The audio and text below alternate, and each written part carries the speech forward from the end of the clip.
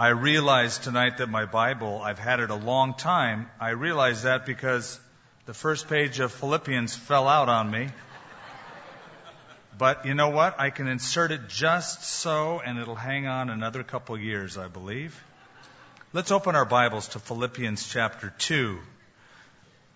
And we'll meditate on some truths for the next few minutes before we take the Lord's Supper together. We're fully into the Christmas season.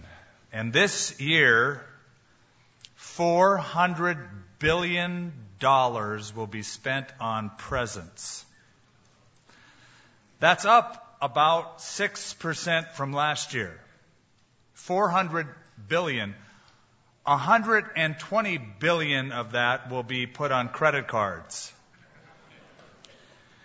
For so many people, for the vast majority of people, it's all about the gifts, plural. What gift do I need to buy that person? What's appropriate? What gift will I get from that person? We have made it all about the gifts. To God, however, it's all about the gift of His Son, the humble wrapping of putting God in human flesh, having Him incarnated in Bethlehem to grow up and be the Savior. It's not about the gifts, it's about the gift singular. And I have a hunch that for us, it's about the gift singular as well. That's what it's about. That's why we're here. That's why we'll be here Sunday morning. That's why we'll be here Saturday night.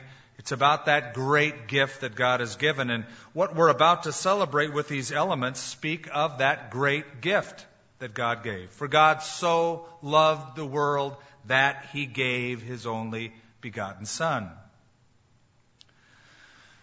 Now, gifts are getting quite expensive.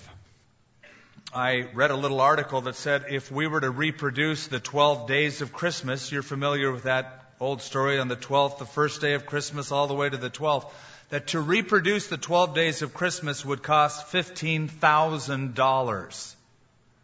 Now, some of the items are quite inexpensive. A partridge in a pear tree goes for $34.99. 2 turtle doves are about $50. According to the Philadelphia Zoo, 6 geese a laying will run you about $150. But the price skyrockets when you get to things like 11 pipers piping. They go for about $1,000 a night. That's the going rate for 11-piece group of musicians. That's the low rate. 12 drummers drumming is about another $1,000. But the 10 lords a leaping will run you about, $3,000 and up. So it's quite costly these days to reproduce the 12 days of Christmas. In Philippians chapter 2, Paul looks back at the time that Jesus came to this earth. And Paul in Philippians would tell us that it's about the empty gift. It's about the empty box. The present was opened in heaven and emptied on the earth. In fact, he uses a very important word in this chapter that speaks about Jesus emptying Himself. He says in verse 5, "Let this mind or attitude be in you, which was also in Christ Jesus, who, being in the form of God, did not consider it robbery to be equal with God." That's who Jesus was. That's who Jesus is. He had this incredible mind or attitude, though He was God, it says in the next verse, but making Himself of no reputation, taking the form of a servant and coming in the likeness of men, and being found in appearance as a man, He humbled Himself and became obedient to the point of death, even the death on the cross. It says He made Himself of no reputation. Now, you may have a different translation that puts it in a way that's more readily understood. He emptied Himself, literally. The word that Paul chose in the language in which he wrote, the Greek language, was ekenosen. And theologians call this the great kenosis, based on the word ekenosen, which means to pour out or empty out to divest of completely, you might say to empty to the very last drop. Picture taking a cup and holding it up, and then you stay holding it up until every drop comes out. Though Jesus was and is God, he emptied himself. Here's the question. Here's that empty package, that empty box. What did Jesus divest himself of? What did he empty himself of? Well, I'll tell you what he didn't empty himself of, in case you might be prone to say his deity. It was not his deity. But I've heard people say that, yes, Jesus, God, came from heaven to earth and he emptied himself of his deity. No, he never did. For you see, Jesus can never be at any given time less than who he is. And he is, he was, and he always will be God. So what does Paul mean when he speaks about the empty package, the empty box, the emptying of Jesus Christ? He didn't empty himself of his nature, of his character, or of his deity. This is what he did. Jesus came to this earth, and in coming to this earth, he emptied himself of the prerogatives of his deity. The ability to use the prerogatives of who he was and the free exercise of those that he had always known. For instance, number one, his glory. Jesus emptied himself of the glory that he once on a daily, hourly, minutely basis experienced with the Father in heaven. You remember when Jesus was praying to the Father before his crucifixion, and he was in the Garden of Gethsemane, we presume, and we read in John 17, Jesus spoke these words. He lifted up his eyes to heaven and he said, Father, the hour has come. Glorify your Son, that your Son may glorify you. As you have given him authority over all flesh, that he should give eternal life to as many as you have given him. And this is eternal life, that they may know you, the only true God, and Jesus Christ, whom you have sent. I have glorified you on the earth. I have finished the work which you have given me to do. And now, Father, glorify me together with yourself with the glory which I had with you before the world was. Jesus gave up that glory, that face-to-face interaction that he had with his Father, there in the Father's presence, fully enjoying the glory, listening to all of the adoration of the angels, all of the praise of those already in heaven. He emptied himself. He walked away from that for a period of time, and Paul calls this the great empty box. He poured himself out to the last drop. When Jesus was born in Bethlehem, it was hard to look at that manger and think, oh, look, there's baby God. It just defied understanding. Because you would think if God is coming to this earth, he would make a show of it, right? He should at least be born in Rome. That's the capital of the world at that time. Why the backwaters of the Roman Empire, especially the Middle Eastern town of Bethlehem? You would think that he would be born on satin sheets. That would be befitting a king, especially the King of Kings. But Matthew says, as does Luke, he was wrapped in swaddling cloths. In ancient times, a mother would wrap a baby in what she called a swaddling band. It was a long, narrow strip of cloth that you would wrap the baby in like a mummy. It was believed in those days that the limbs of the child would grow the way they ought to grow if they were confined. So you picture Jesus sort of wrapped up like a cocoon, very similar to how Jesus was buried. He was wrapped in a swaddling band, these strips of cloth all the way from foot all the way up to the waist, and then the hands, the arms, the shoulders, everything wrapped tightly in that cocoon. God in human flesh, divesting himself, emptying himself of that glory. A second thing that he emptied himself of would be his independent authority. You know that when Jesus walked the earth, he would say things like, I never do anything on my own. I always do what pleases the Father.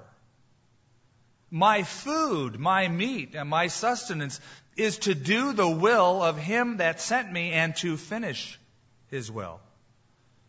So He emptied Himself of that glory that He had. He emptied Himself of that independent authority and was always waiting for the cues of the Father in His life.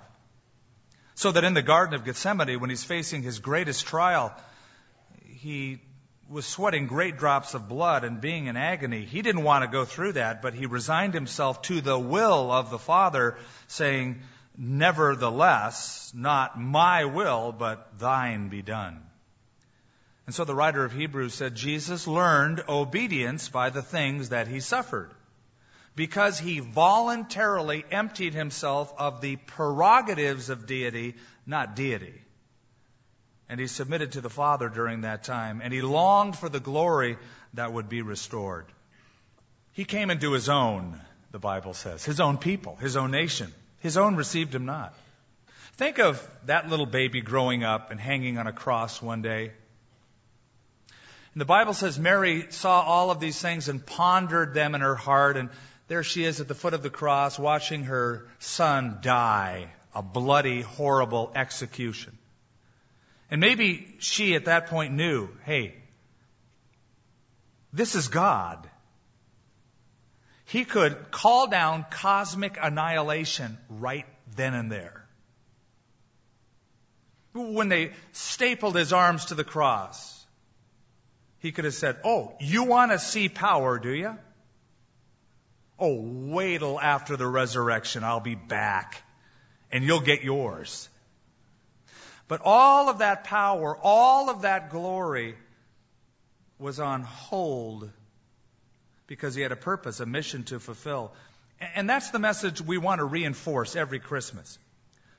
I found that, yes, I know it's hard even now in this country to say Merry Christmas because of lawsuits and the ACLU. And I've just discovered that whenever the ACLU decides to be against something, I'll just find out what it is and I'll be for it. Because they're against everything good and they're for everything evil, it seems like, if I look at their track record. So you can't say Merry Christmas, but I find that even worldly people will get by dealing with baby Jesus. Oh, He's cool in a manger. Yeah, I kind of like the scene. It warms them up a little bit. Cow and a donkey and a few wise men and a little star above and Jesus in the manger. I'll even paint Him on the front of the building at Christmas time. It's nice. The trouble is when that little baby decides to grow up, they don't like Him anymore.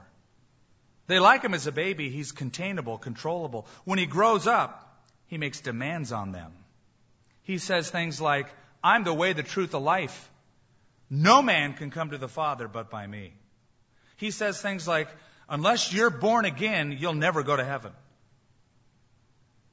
He makes demands on the people that He created and that He died for, and He comes of age, and people go, no, I like Christmas. I want Him to go back to being a baby. But this baby was God in human flesh, temporarily pushed aside that glory that He had with the Father, the independent use of authority that He had with the Father. Charles Spurgeon said these words, "Infinite, and yet an infant. Eternal, yet born of a woman. Almighty, yet hanging on a woman's breast. Supporting a universe, yet needing to be carried in a mother's arms.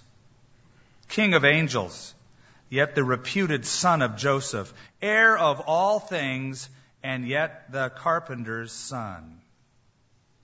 It's hard to fathom, I'll grant you that. And so Paul best sums it up by saying this. Okay, Christians, okay, church at Philippi, here's the attitude that you're to have with other people. Think like Jesus thought. He, being God, and thought it not robbery to be equal or grasp being equal with God because He was, He decided, I'm going to make myself of no reputation. I'll empty myself out, my glory, the prerogatives of independent authority, and taking the form of a servant and coming in the likeness of men, being found in appearance as a man, He humbled Himself and became obedient to the point of death, even the death of the cross. All of the prophets spoke of Him. We talked about that on Sunday. All of those prophecies that were fulfilled. Micah told us where he would be born, which was odd because they didn't live anywhere near Bethlehem. They lived way up in the Galilee in Nazareth. And yet the prophet said in Micah 5:2, "But you, Bethlehem, Ephratah, though you be small among the thousands of Judah, yet out of you shall come forth unto me the one who is to be ruler in Israel." Isaiah told us, "For unto us a child is born, unto us a son is given, the government will be upon his shoulder, his name will be Wonderful Counselor, Mighty God, Everlasting Father, Prince of Peace. Of the increase of his government there will be no end upon the throne of his father David, to order it and to establish it from this time forth, even forevermore." And those are just 2 of 300 that give us in predictive form who he would be. And so he came. And we celebrate tonight the very elements that are so fitting in a Christmas season to take. We realize the baby didn't stay a baby. He grew up and he died for me. He died for you. The blood that was shed was to cover your sin and my sin, because if you know yourself to any degree, you would admit we're sinners and we need cleansing. That's the hope of the world. But better news.